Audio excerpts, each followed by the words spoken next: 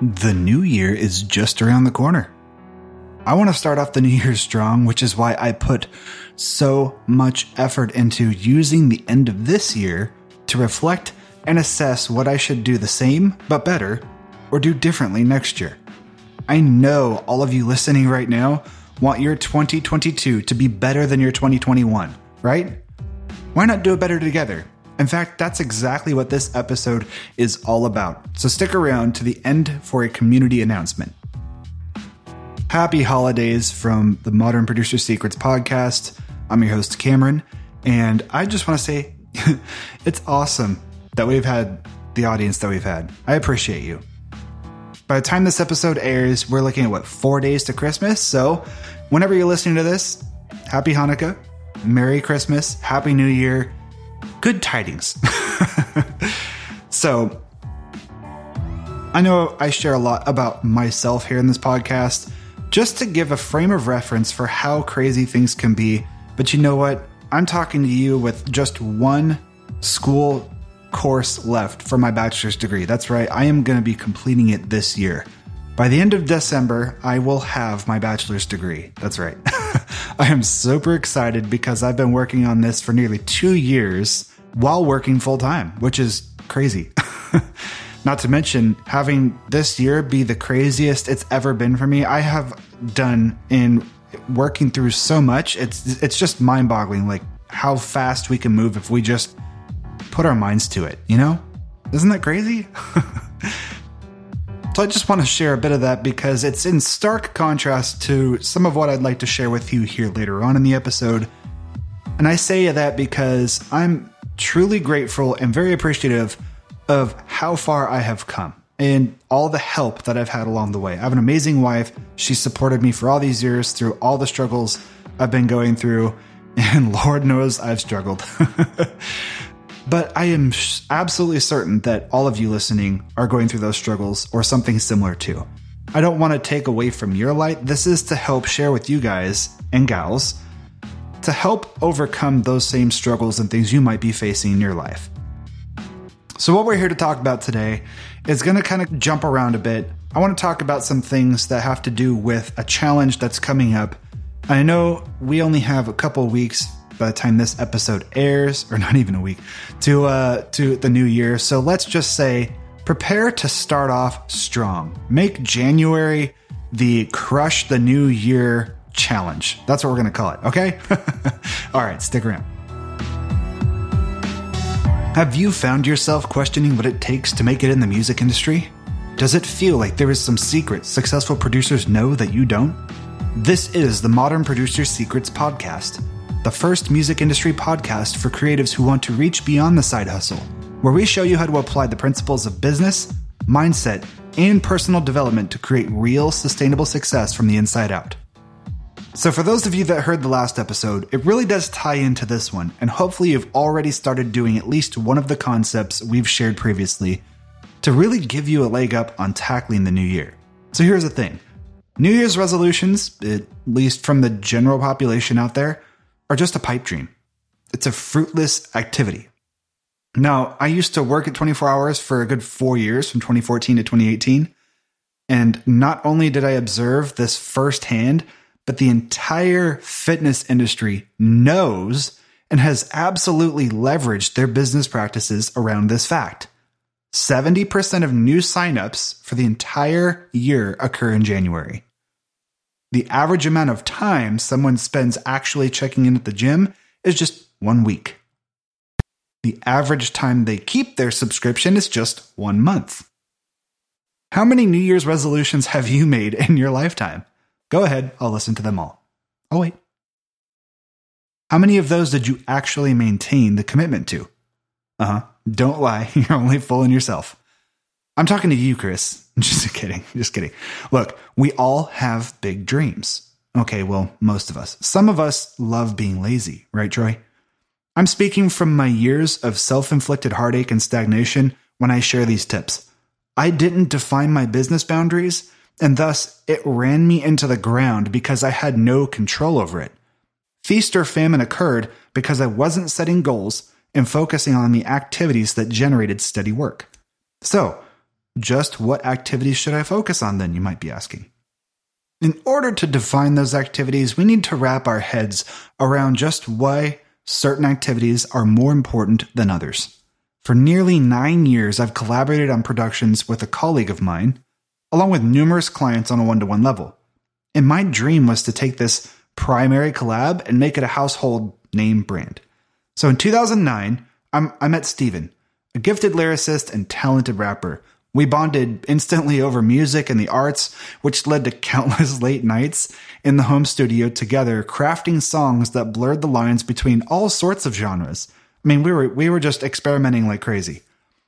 As time marched on, I dove deep into the music industry business end. I was absorbing whatever knowledge I could freely find on the internet and attempting to follow the rules I thought I had found. I needed a marketing budget, a website, a home for this musical brand. I had to craft a complete identity before launching, and all of these steps kept piling on until the task of launching Pollux and Castor was so insurmountable, we ended up just putting it off and pushing it out for another time. Well, in 2018, we finally launched a single to debut our brand with. Things were culminating in our favor, and I was pushing hard into really putting the tread to the pavement and attempting to go full speed with what I thought was a solid plan at the time. So let me just lay that through really, really easily. We worked tirelessly for 9 years, just experimenting, never really having set goals, never really just like sitting down and focusing on it. But as I grew, I started thinking more about those things. And so I got focused on just, hey, here's how the business industry, business side of the industry works. Here's how marketing works. We need to have an advertising budget. We need all these things, when all we really had to do was just get started. Put something out there for people to listen to. Put it on SoundCloud. That's right. Just let people listen to it. We have to build up a reputation first. So that's where I failed, as I thought we had to be all grandiose to do it right. And well, Steven he didn't have the first clue one way or the other. He just thought, well, if I just write the music, it'll come, right? But you have to put something out there for people to listen to. So the other thing was, I mentioned brand, right? I had to craft an identity before I could launch it. No, that was another fallacy. So looking back, for those 9 years, we had never really settled on a name or a brand image or any sort of thing other than just writing cool, catchy songs and loving the way these things sounded, but moving on and, getting tired of working on the same song over and over. So we just kept writing more. Needless to say, by the time we had hit 2018, I had kind of hit a peak with like the ideas and epiphanies of what our brand really represented, because I wanted something that didn't lock us into a specific genre. And I also wanted, based on the things we had done, to be able to kind of go back and forth between two kind of distinct visuals and two sort of artistic points of view. But the overall message for the brand was cohesive. So that's where we landed on Pollux and Castor. I had a solid brand identity figured out, and that's why we finally launched in 2018. Things just kind of fell into place for that particular, identity that we had kind of agreed upon. So after launching, we released 3 songs in a 3-month period, and then we both ended up moving away from our hometown. Pollux and Castor had quietly been on the back burner ever since. What went wrong? Well, that's easy. We weren't doing any of the activities that actually moved the needle of the business forward. So just like I mentioned, the enterprise of Pollux and Castor was doomed before it started, because for years, all we had done was focus on making music without putting any effort into getting the music into the marketplace. So here's the plain and simple truth. It doesn't even have to be a polished plan or well organized. It just has to be executed. There is no build it and they will come.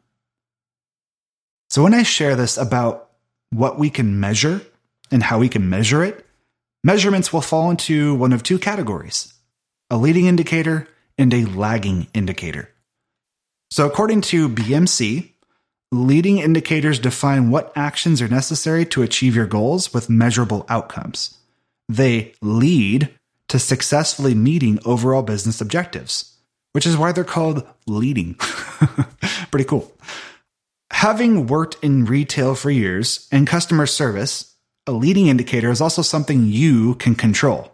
I can't control the number of signups I got while working at the gym because I didn't control how many people were walking into the gym to sign up.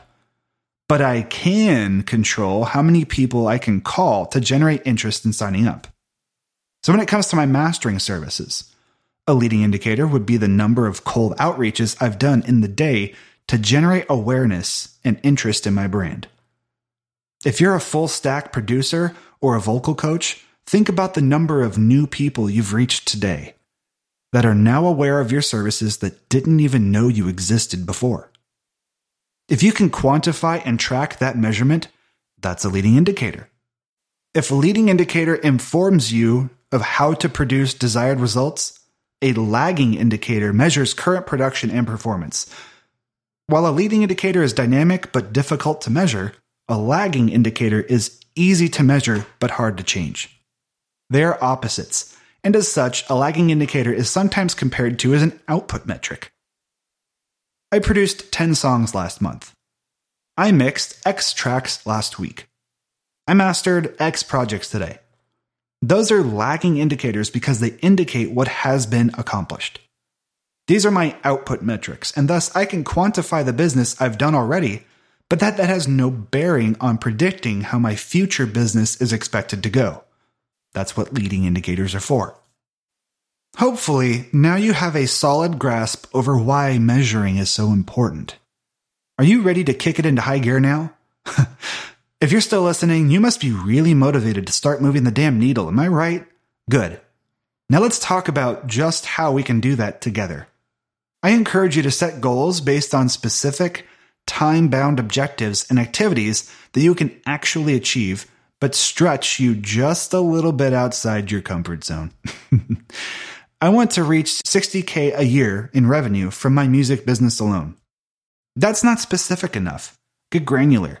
You need to identify the actual leading indicator activities that will lead toward achieving that $60K. Who are you targeting?